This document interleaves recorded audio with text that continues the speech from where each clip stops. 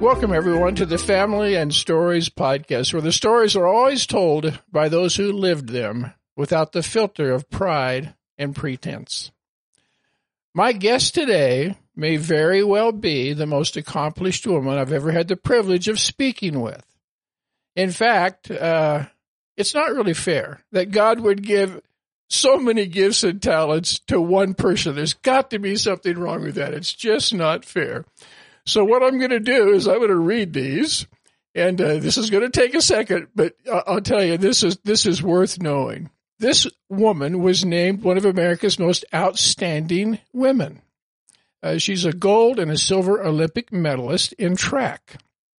She pioneered the 800-meter run for the United States by being the first, and I think at present, the only American woman to bring back a gold medal in that event, along with the Olympic record, the world record, and the American record, which she held for 15 years. Now, that's a long time to hold a record. She's been a member of 4 Olympic teams for the United States, spanning 16 years. And as a speaker and a leader among world athletes, Madeline has shared her personal testimony at the White House and on the steps of the Capitol. Among the many halls of fame that she has been inducted into, they include the National and Olympic Hall of Fame. At the 2000 Sydney Olympics, she was honored as an Olympic legend in the stadium. In 2019, she was inducted to the Cleveland Sports Legends Hall of Fame and the prestigious Tulsa Historical Society and Museum of Hall of Fame. She is the founder and the president of the United States Council for Sports Chaplaincy, and she served as the chaplain in, guess what, 88, 92, 96, 2000, 2004, 2008, 2012, and 2016 in the Olympic Games. And she also served 6 years as the chaplain to the WNBA Shock basketball team. She has a Bachelor of Science degree, a couple of doctorate degrees, and I'm out of breath. More things that I can mention, and I can't believe one person could do this. And then besides all of that, she's a contemporary gospel recording artist. But I would like to welcome Dr. Madeline Manning Mims, and she goes by Madeline. Thank you for being here. Thank you for having me. Look how long it took me to read those, my goodness. You know, but underlying all of these accomplishments, Madeline, the most beautiful part of this, underneath of that, there's a deeper story, and that's what we're really going to talk about today, is also what God has done in your life. Tell me a little bit about your family. Well, I met my husband, Roderick, in Cleveland, Ohio. He's from Cleveland, as I am. At that time, I had a son that from the age of 5 that he helped to raise. And then we had a little girl 17 years later, Lana. So John and Lana. They're 17 years apart. Wow. 17 years apart. Yeah, but they are fantastic young people who have all of them, plus my husband, have been in some type of sports. My husband was in karate, and they were in track and field and basketball, and Lana was also in volleyball. So she kind of followed after mommy. In that situation. with that DNA, you know, what else is going to happen? So you're proud of your 2 children, that's for sure. I am. I really am. And they're very articulate, very loving, love the Lord, and they're just type of kids that you would like to have. Not that they were perfect, but they're so compassionate toward other people, and there are times when I've gone to their programs and just listened and just been in awe because of like, wow, where did you learn that? Well, you know what, Madeline, that doesn't just happen. It takes parents to bring those things out of kids. It's wonderful, though, that as they get older, they still walk in that, don't they? They can't get away from it. That's true. They've gotten better. Just for me to watch them with other people and how they care for. Both of them are personal trainers, and then my daughter also is a phys ed teacher and an athletic director down in Florida. So to watch how she works and how John works with people, it has been a joy, a real joy. I'm just so proud of them. And you should be. So let's go on to another subject here. Tell me just a little bit about, and how did you get into running? I was actually discovered in high school. They had gym back then, and we had to do a lot of different exercises coming up under President John F. Kennedy's program to find out how the American children were doing against other nations' children. And so we had to do that. And you probably had to do this yourself. Those pull-up and push-ups and We did. Yeah, all of that stuff to see how physically fit you were. Well, that's where I was discovered because I was so shy. I wouldn't say anything to anybody, but I didn't realize I was an athlete. Oh, really? And you didn't have a plan? You didn't think about that? You just were testing? Oh, no. I was just doing what everybody else was doing. But then when they put in that physical fitness plan in school, that's when they discovered I had athletic talent and asked me if I would like to go into some type of sports. And I said, well, what do you have? And they said, we have volleyball, basketball, and track for girls. So I went into all three, and within a year, we were state champions in volleyball, basketball, and track. I think I had something to do with that. Because I just, threw myself into it. Some kids now, they talk about dream of going to the Olympics. I didn't even know what they were. Well, now tell people, that's interesting. Tell people where you came from. What part of town did you come from? The inner city, the projects area, it was a ghetto, but it was not a ghetto because it was one race. It wasn't just Black Americans. It was all mixed. But we were a ghetto because we were all poor. So there weren't a lot of opportunities there. There were just people in bad shape. I can even remember when I was a little girl that the mothers would send their kids out to play when I was out there because I had this knack of bringing the kids together, organizing them and organizing their play. When I first would go outside, that there was nobody out there. And then all these kids come from everywhere. And I didn't realize I was being a babysitter for a lot of moms who. So they would say, hey, Madeline's out there. Go on out and she'll get something for you guys. I know. And the other thing that I did was a lot of them were hungry. They didn't have a lot. And my mother would cook big pots of black-eyed peas and cornbread. And I would bring those kids in the house when they were hungry and sit them down, sit them around the table and tell them to say a little Bible verse. None of them knew anything. So I said, well, say Jesus wept. And they would, Jesus wept, Jesus wept, Jesus wept, So you were a believer early in life. Oh, yeah. Since I was 6 years old, I've actually never known a life without God in it, which is weird to me when people don't know him or have never experienced that. It's a different world. It's a different life to me. But those kids would eat and eat and eat. I remember many times them eating 2 and 3 platefuls of food because they were hungry. And it wasn't until later on that I realized we did not have that much in our pot. When we finished, we had enough for the family and we would have something left over. And not till I realized when I got older and started reading the Bible for myself that I realized God was still doing miracles. Isn't that something? God was working miracles for you and you didn't even know it. So you were running in junior high and high school. When did you transition into being just a runner?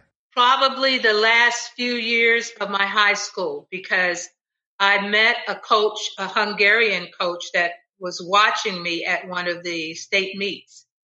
And he realized I had a lot of potential, but I didn't know what I was doing. And he asked my mom if he could work with me. And it started a whole different relationship.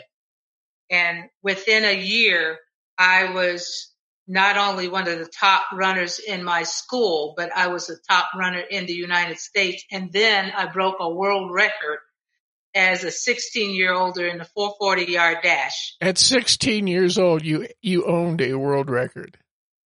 Yep. Oh my goodness. And it was crazy because people really didn't know me at school until I did that. Things changed rapidly. You became famous quickly. Yes. Because I was so quiet, people wouldn't, they wouldn't say much to me. But then I came back from Russia, Poland, and West Germany over the summer. And all of a sudden, I'm, this big star at the school. Now, that wasn't an Olympic. That was like a world championship or something? U.S. versus like Russia, U.S. versus Poland, U.S. versus Germany type of thing. And I was still quite young. And I had never been out of Cleveland. Really? So you can imagine. Yes, you can imagine. My world just blew up because, I'm now seeing things I have never seen before, maybe read a little bit about in history books. I know you have a book of stories and we have to limit it to some anyway, just to get through them all. Yeah. I remember we talked on the phone the other day. We were on the phone together for about an hour and a half. And you didn't 2 hours exactly. Was 2 it? hours. Was it? Yes, I looked and I was like, we've been talking a lot, but we had a lot to say. We did, and it was really, really good. Well, now you stepped at that point. You were a world-class athlete, and so you qualified for the Olympics at that point. I didn't qualify for the Olympics until I was a sophomore in high school and in college. Sophomore in college, I started my running career, I guess you can call it, in 1965. I actually, that's when Mr. Alex Ferenczi found me and started working with me. 65 in the nationals at the girls championships. That's when I broke the world record in the 440-yard dash. They put us over into a women's segment of relay where I was running the 440 as the end. And that's where I broke an open record of the 440-yard dash at that time. And they took me off the girls team and put me on the women's team. And that's how I ended up going overseas. But it was all new to me. And then in 1966, I went up to run the 440 indoors in Canada. They switched the 440 to the 800 meters indoors while I was in the bathroom. I was always saying, be careful when you go to the bathroom if you're competing because they'll switch things on you. Well, I come back out and I don't know that we've changed. And finally, I asked the official, I said, you said it was 5.5 laps? How could that be? And he said, yes, you start here and you end here. And so I said, well, that's a little long for 440, right? And he said, oh, no, this is the 800 meters. I said, oh, I'm sorry, I'm in the wrong race. He said, well, the ladies wanted to change that to the 800. If you want to complain about it, you have the right to. And so that was your first opportunity to run an 800-meter race, and you had never done it before? Indoors, never run it before. Ended up running a world record. Is that right? Oh my goodness! So you were no doubt you were Olympic bound. I mean, when the trials came up for the Olympics, you probably swept everything. Yeah, well, yes, and before that, because we had the Pan Am Games in '67 in Winnipeg, Canada, and I broke the Pan Am record and set a new American record there. And so I realized that, I was going toward getting a higher degree of competition. I still don't think that I really understood everything yet. I think I was just enjoying running and I love winning. So I would do whatever necessary in practice to win. Some people think, they look at you and say, oh, I'm sure you love to run. And you're still running. How long do you run now? I was like, I have never really liked to run. Just for running's sake. But, get out there and halfway kill myself just because I love the pain I'm not into that. Okay. But I love to win. So the pain came with winning, to pay the cost to be the boss. There you go. I love it. Yeah. So that's what was, that's what compelled me to do a lot in trying to be the best. And so during that time, of course, you were a believer. Did you have a conscious decision that you were going to run for Jesus? That actually happened, Jim, when a guy came up to me from my hometown in at the Olympic Games in Mexico. I don't know how he got back there because no journalists were supposed to get back there, but he ended up back in the back with me where we warm up right before we go out to the stadium. And he was telling me, it's so, we're so proud of you back at home.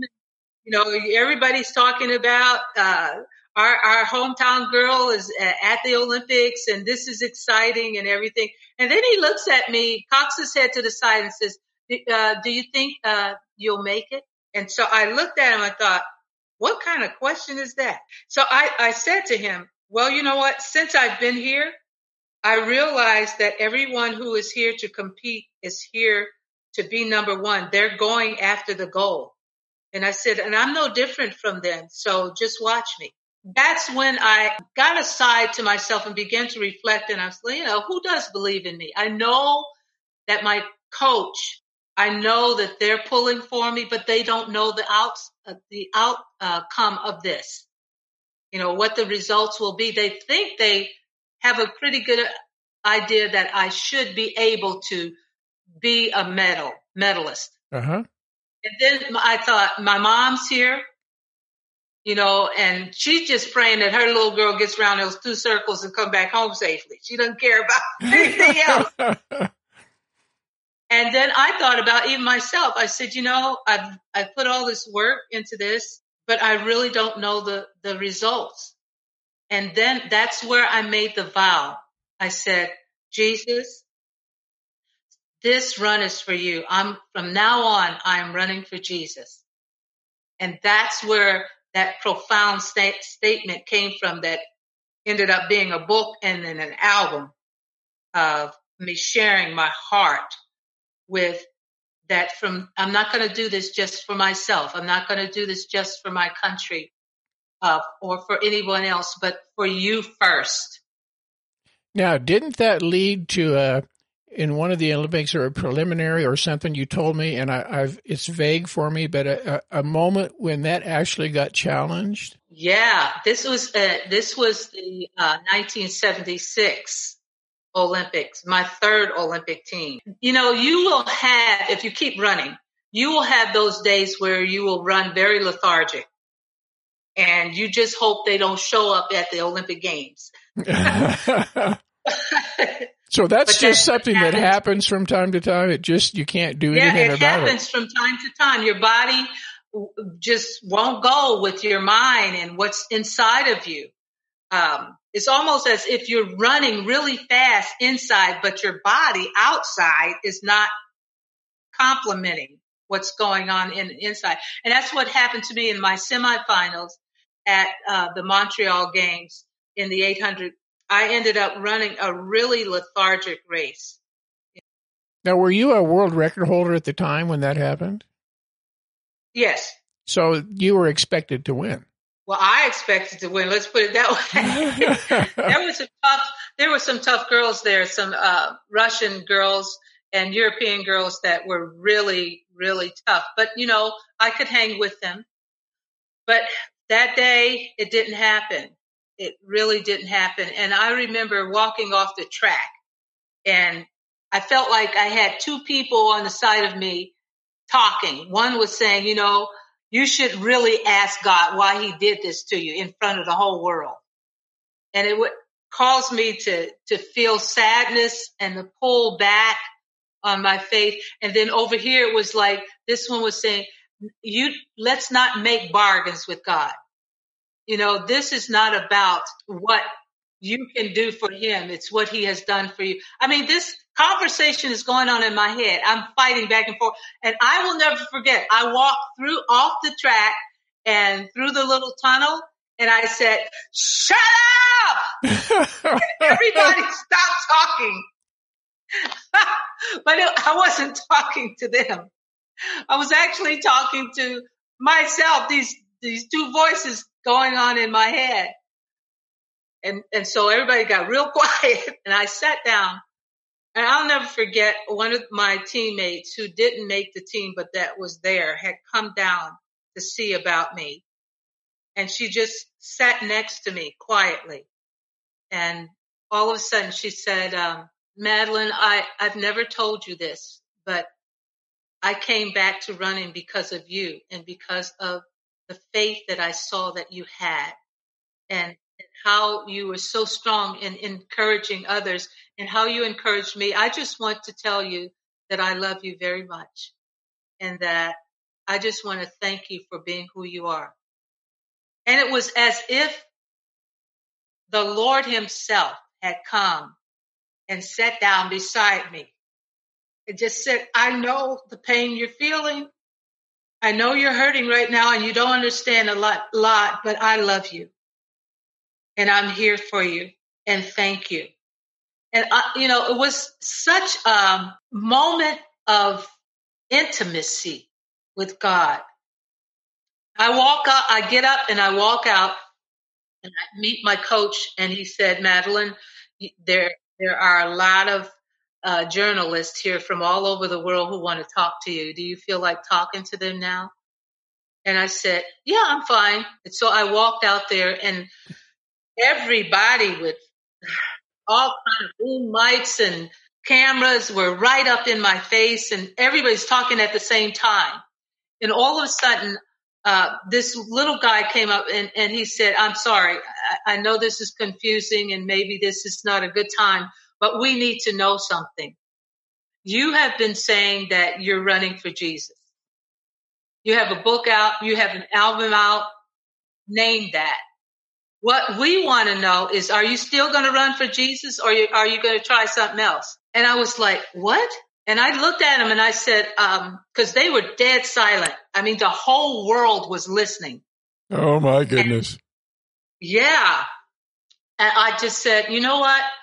The reality of it is that my faith in Jesus Christ is not a figment of my imagination. I'm not serving some idol God to get me something that I can say, yeah, I'm first in the world, or I'm a medalist, or I'm a famous person.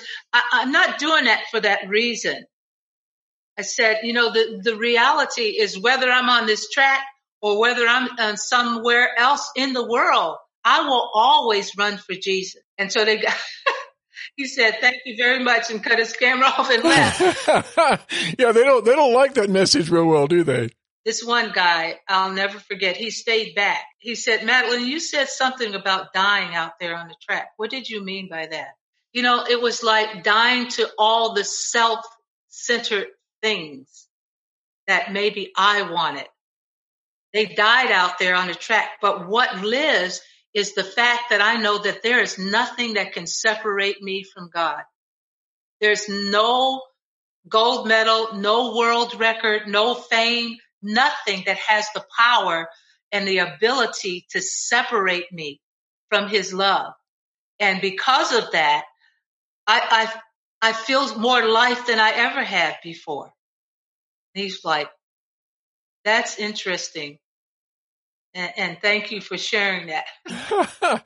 So really, that whole incident affected you dramatically, didn't it? And your perception of why you were out there. Exactly. The reality, I think, coming up, knowing God and having the relationship that I've had with him since I was little, it didn't surprise me that God can do some mighty great things. I saw them even when I was a little girl, when we were praying and asking Jesus to heal somebody's cat, or, the grandmama was tired or sick or whatever. And all of a sudden we would pray our little prayers, and all of a sudden they would be healed. So I recognized as I got older, God is still capable of doing godly things.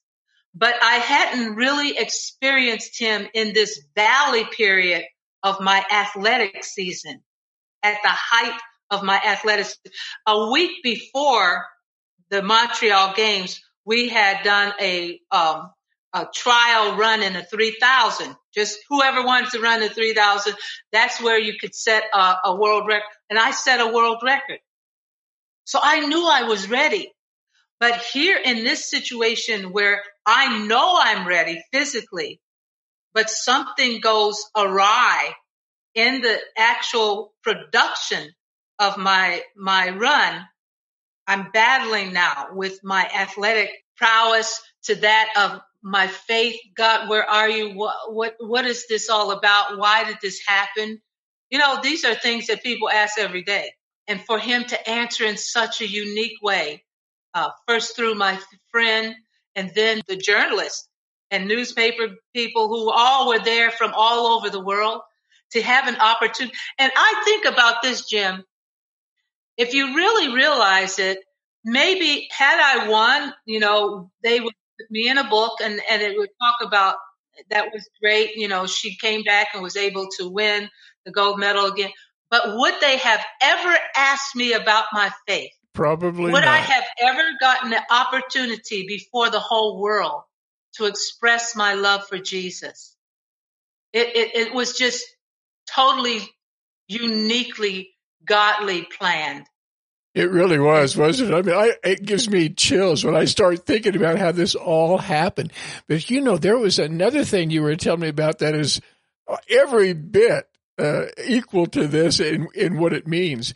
You were in an Olympic race. I don't know if it was preliminaries or what it was, but you were competing you were the fastest person in the Western Hemisphere. Is that correct? Right. And you were competing against the fastest woman in the Eastern Hemisphere. And something dramatic happened. You have got to tell this story. I don't care how long this takes, but you've got to tell the story because it's so powerful. And it really shows what God is doing through the life of a human being. That's true. The Lord has taken my life as a runner and used it for more than just running around in circles. I mean, dogs do it every day trying to catch their tails, so there's no big thing about that. But God has uniquely taken the gift that he has given to me to share into the lives of some of my competitors. Vera Nikolic was from Yugoslavia, and she was a fierce half-miler. How did you say her name again? Vera Nikolic. Okay. Nikolic. She had won the European championships. I had won the Pan American Game championships.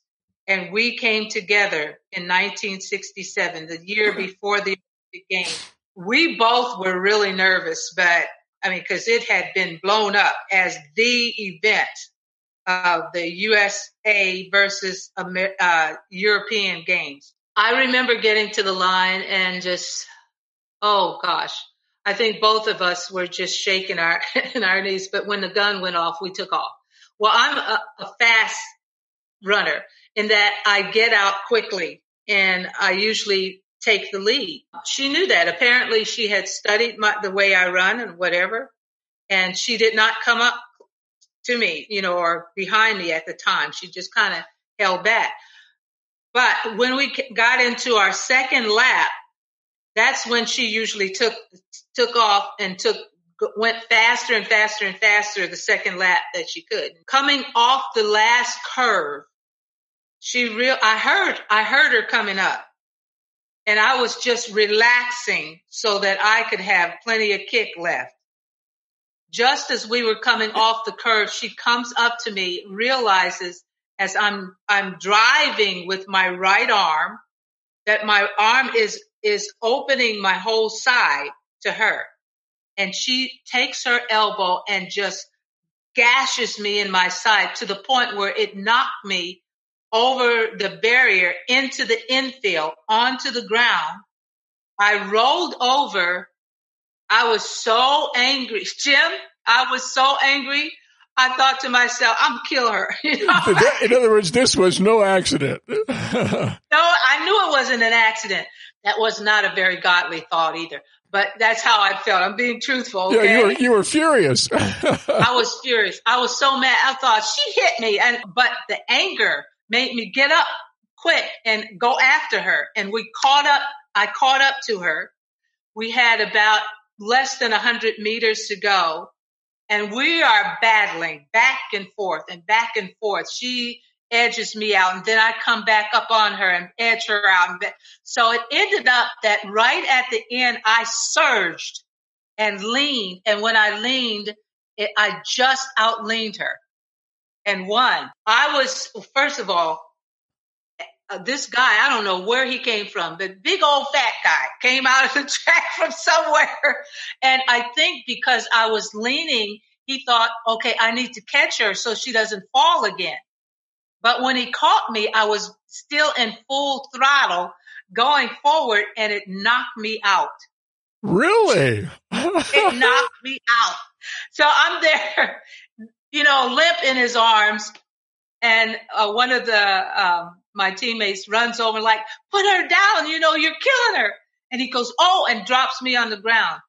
So they take me into the trainer's room. During the time that I'm in the trainer's room, somebody runs in. It's the French trainer's room. So I don't know what they're talking about. And I'm afraid because I don't know what's going on.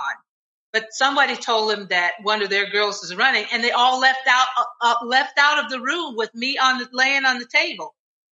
And I'm still kind of dizzy from everything. And finally, I get sick at both ends. Oh my goodness! It's not a pretty picture, And so I finally find myself into a potty, and this might be a little gross, but there I am sitting on the potty, sick as a dog.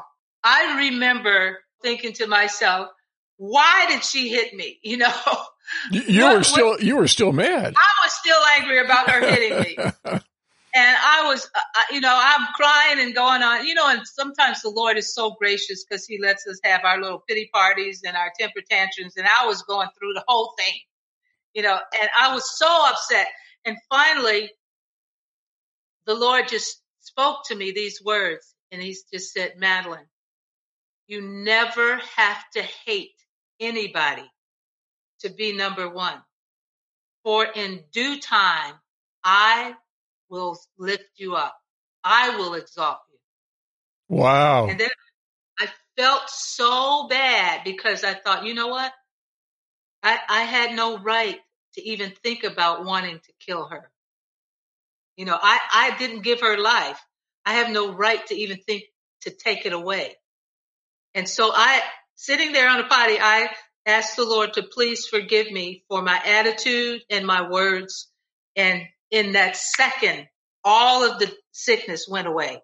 And we got out there. They called us to get our accolades. Of course, I won the gold medal. She had the silver medal. And then the German girl had the third. She was the bronze medalist. She wouldn't even allow them to put her medal over her neck. She just took it and held it in her hand. And then they announced that I was the most outstanding female athlete of the meet, and that did it for her. She threw her silver medal into the crowd and walked off.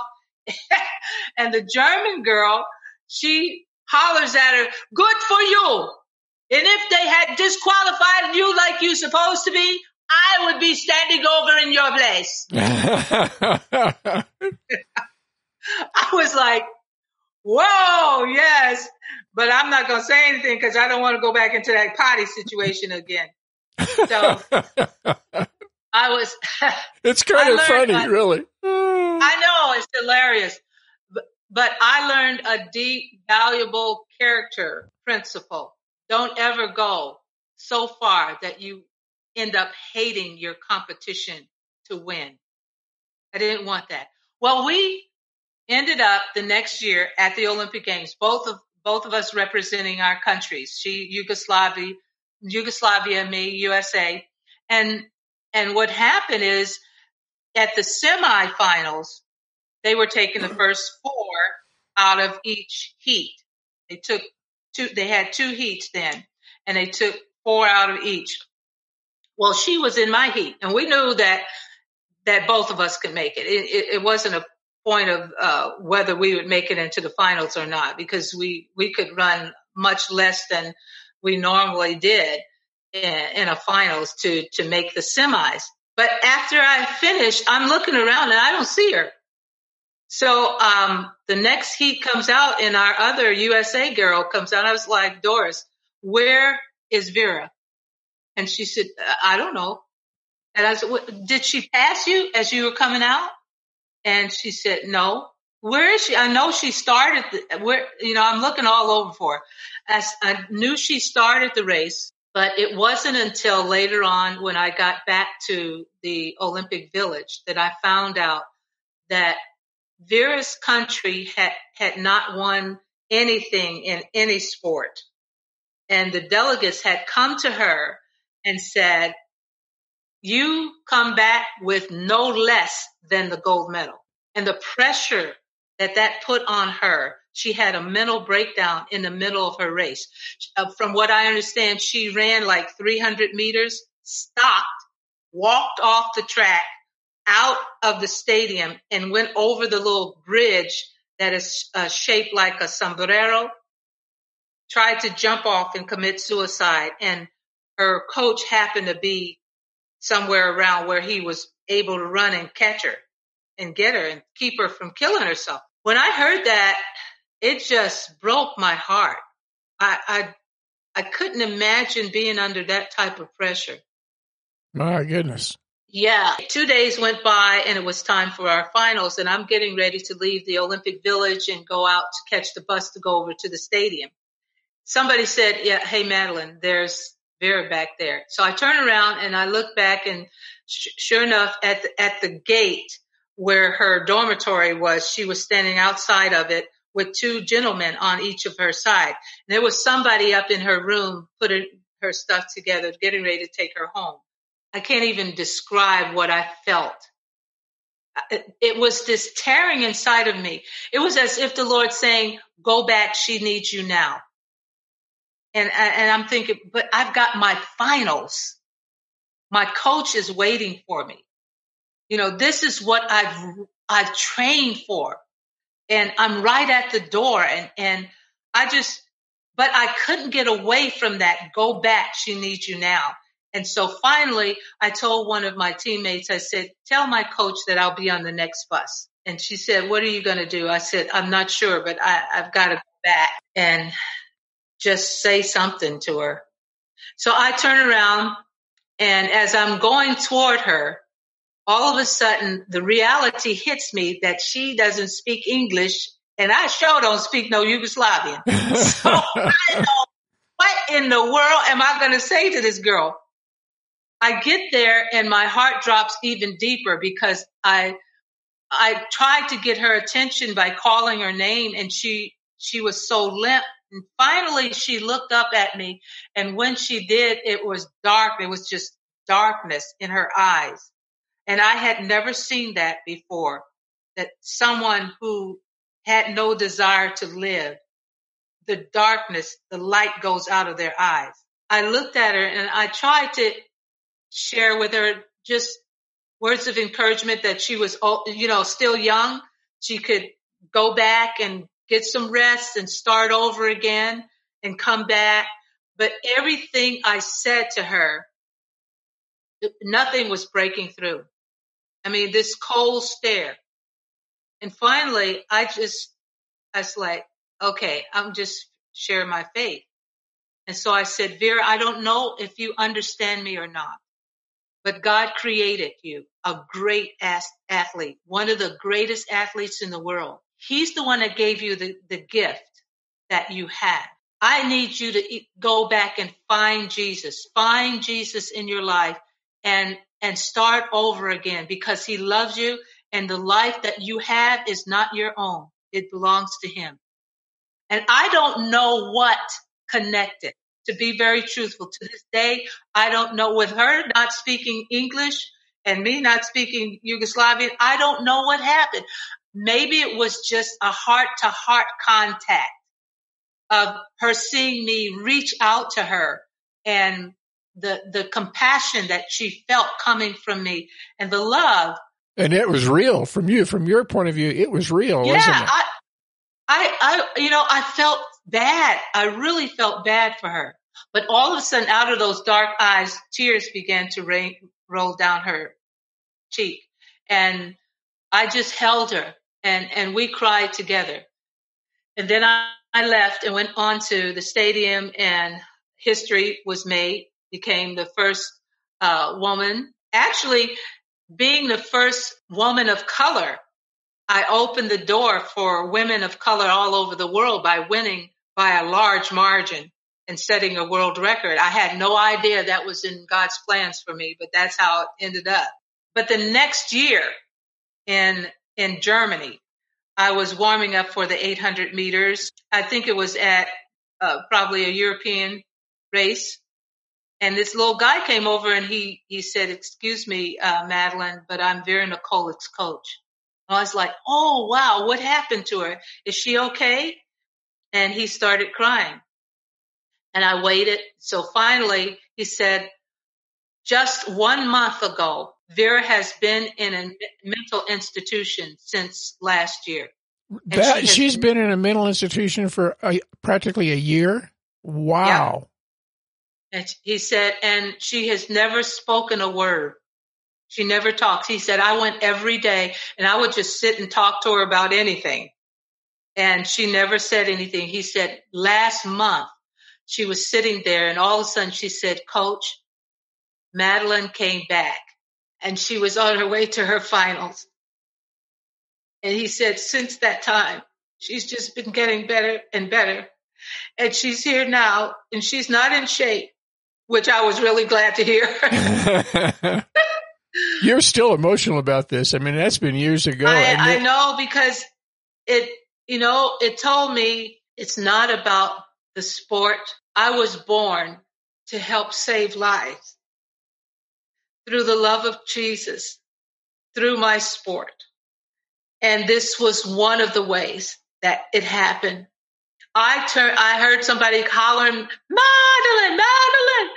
And I turned around and looked across the field, and it was Vera, and she was running toward me. So we ran and met up in the middle of the field. And as women do, we hugged each other and jumping around and screaming and everything. And all of a sudden she stopped and she grabbed me by my shoulders and she said, I found the God. And I said, I can see the light in your eyes. I said, you found life. And that's what this is all about.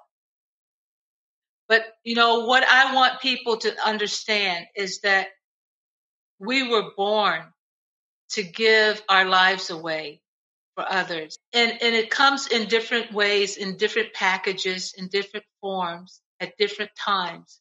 And that time, that awakened me to the fact of why I run. And it's not just to win or get accolades. That's icing on the cake. The cake is being there for someone who wanted to die, to be able to speak words of life into their very spirit and see them, the answer come a year later when they awaken to the few words that I was able to share with them. Jim, I don't know how to put it any plainer than the practical gospel is just walking out your relationship with Jesus in front of people. It's an amazing story. Anybody who hears this is going to cry when they listen to the story. I know. You are, and you've told it many, many times. I mean, it's just a wonderful story, and you've had opportunities now for decades to minister to people in that very same way. Yep. A lot of people, when they get out the field to compete, the last thing they're thinking about is in any way trying to help their competitor. Yes, of course. But I've shared with a lot of athletes. I said, be sensitive to the assignment that God gives to you, because you may not see that person ever again. But if the Lord is touching your heart in some way, touch another life, even if it is your competitor, and you see, just go over and hug them or shake their hand, or it's amazing to watch the difference. Doesn't it affect you when you watch TV and you see a competitor come up to another competitor and, good job, or, just, I guess we call it, sportsmanship. Sportsmanship. Right. Yeah. Sportsmanship. There's being good sports. Now, sometimes the good sports are just putting on too, but then there are the real ones like you who but really I think mean it. People know the difference. They do. When it's just something, to help you make money. Yeah, that's exactly or right. You really mean it. And even now, you're still running for Jesus. Oh yeah. What are you doing on that field or out here in the world somewhere? I'm still running for Jesus. Around my house right now because of Corona. That's right. I know. What are you doing now? What has been your life for the last few years? Well, in 2003, I actually incorporated the USCSC, the United States Council for Sports Chaplaincy. And that's a program, it's an academic program for Olympians and Paralympians to prepare them as chaplains to go back into their sport and serve their teams. So, because nothing is better than having someone who has walked in your shoes to be able to be there for you when you're getting ready to compete. I did not have that. A lot of times because some of my teammates knew that I was a Christian, they would sneak, they'd sneak by and I got a question for you, or I read this in the Bible. Can you help explain, or would you pray for me? I'm in trouble. So being there for them, I always encourage them to be sensitive to the assignment God gives you, whether they're on a track or they're in the hotel somewhere.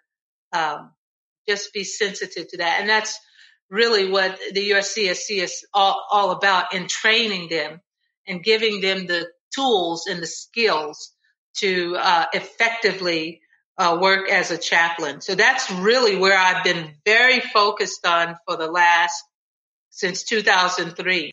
That program's not available to everybody. Am I correct? No. It's only for Olympians and Paralympians because we need to learn to take care of our own. I think a lot more could have been accomplished from the disasters of the years past had we had chaplains there who were Olympians or Paralympians who could deal with that type of situation that athletes find themselves in sometimes. Sometimes, it's hard to get an athlete's trust at that level. But if they know you and have developed a relationship with you and feel that you're a person of your word and integrity, and you are able to keep things confident, they'll sit down and talk with you. I'm sure at that level, after a while, if you've been there for a while, you begin to wonder, does everybody just want something from me? And for the most part, they probably do. So it is hard to gain their trust, I am sure. That's true. That's very true. You and I are going to do more podcasts because this is like the tip of the iceberg in the stories of your life, and I want to share more of them. But let me just ask you this question. I don't even know if we reviewed this before we got on the podcast here, but what would you like to be remembered for? I would love to leave the legacy of a woman of God, more than she was a great champion. She was a great Olympian. She accomplished a lot of things in the athletic world. But more than that is that I want people to be able to see my love for Jesus. I do. More than anything. I live for him. I want people to know that they can know him, that he's not some God way out there somewhere that doesn't care, but that he's someone who really loves them and is there for them as he has been for me. If I can transfer that type of information to get a person their attention to look to Jesus and say, well, let me see, she talked about this. Let me see if that will work for me or not. Well, I'll tell you, the time that I've spent with you, on the phone and on our podcast here and our Zoom meeting. I want everybody to know this woman is the real deal, and she loves Jesus, and it is obvious, and her heart is to serve him all of her life. And these are the kinds of conversations I just long for, because it exposes the grace of God to people and how much he wants to do through them. And he's doing it through you, and you're not finished yet. Yeah, oh no. Our kids today want to know if Jesus is real. I did a sermon called, Will the Real Jesus Please Stand Up? And I was talking about the Christ that lives within us, standing up and allowing the world to see who he is and realize that he has come not just for a few. He died for the whole world, rose again, that each of us can have eternal life. And that is so important, because this life is so short. It's short. Eternity is a long time. It is. You know? It's like I used to tell people, I said, the only thing you can take to heaven with you are other people. Really? Probably when, as the Lord pulls me in and everything, I'm grab a couple more with me. It's like, okay, I can either let you go or you can hang on and go there with me. Which do you choose? I love it. I love it. If people wanted to contact you or communicate with you, how would they do that? Probably the best way, and it may be old fogey now because our kids are so technology rapid, is email. To email me, and I can get back with them, like Madeline, Madeline .mims MIMS at sbcglobal.net, and you can put that on your podcast too. Well, we will do that so that people, if they have a need or a want, they can at least get in touch with you, and I know you can help them. And there's a lot of people who need help out there in that athletic world. Well, this is a strange time that we're living in. And, I've been talking with a lot of the athletes, and sending out podcasts and messages to teams, and being on Zoom with teams, athletes who are striving to try to stay in there till next year. Where they can compete, hopefully. It's hard for them. But usually this type of press makes greatness. It brings the greatness out of you in every area of your life. The philosophical, the psychological, the sociological, the emotional, the physical, everything. Because you now have to press through where you had not planned to press through. And some have had to back up, slow down, start over again. And that it's not easy to make the U.S. team. I'll bet not. Yeah, it's so hard because we have so much talent. So now some of them that may have been injured and they have time to recuperate and come back. And others, it's unfortunate that there are some others that this year would have been their last year, and they have chosen not to go on. So, but then what do you do? Because now your season and everything is shifting, and your life has changed, and the world has changed. And so, the answer is seeking Jesus and asking him, okay, what's up? What am I supposed to do with this time? How do I fit in this time? It's not a strange thing that I would have been born to be in this time. So in yielding yourselves and surrender to him, you find where you get a lot more strength, and the greatness of who you really, truly are will come out. It always comes down to living your life for Jesus, doesn't it? It really does. I'm almost 71. You and I aren't too far apart in age here. And the more I think about it, the more I am concluding there's only three things that matter in life: a relationship with Jesus, our family, and serving people. Yes. That's really it.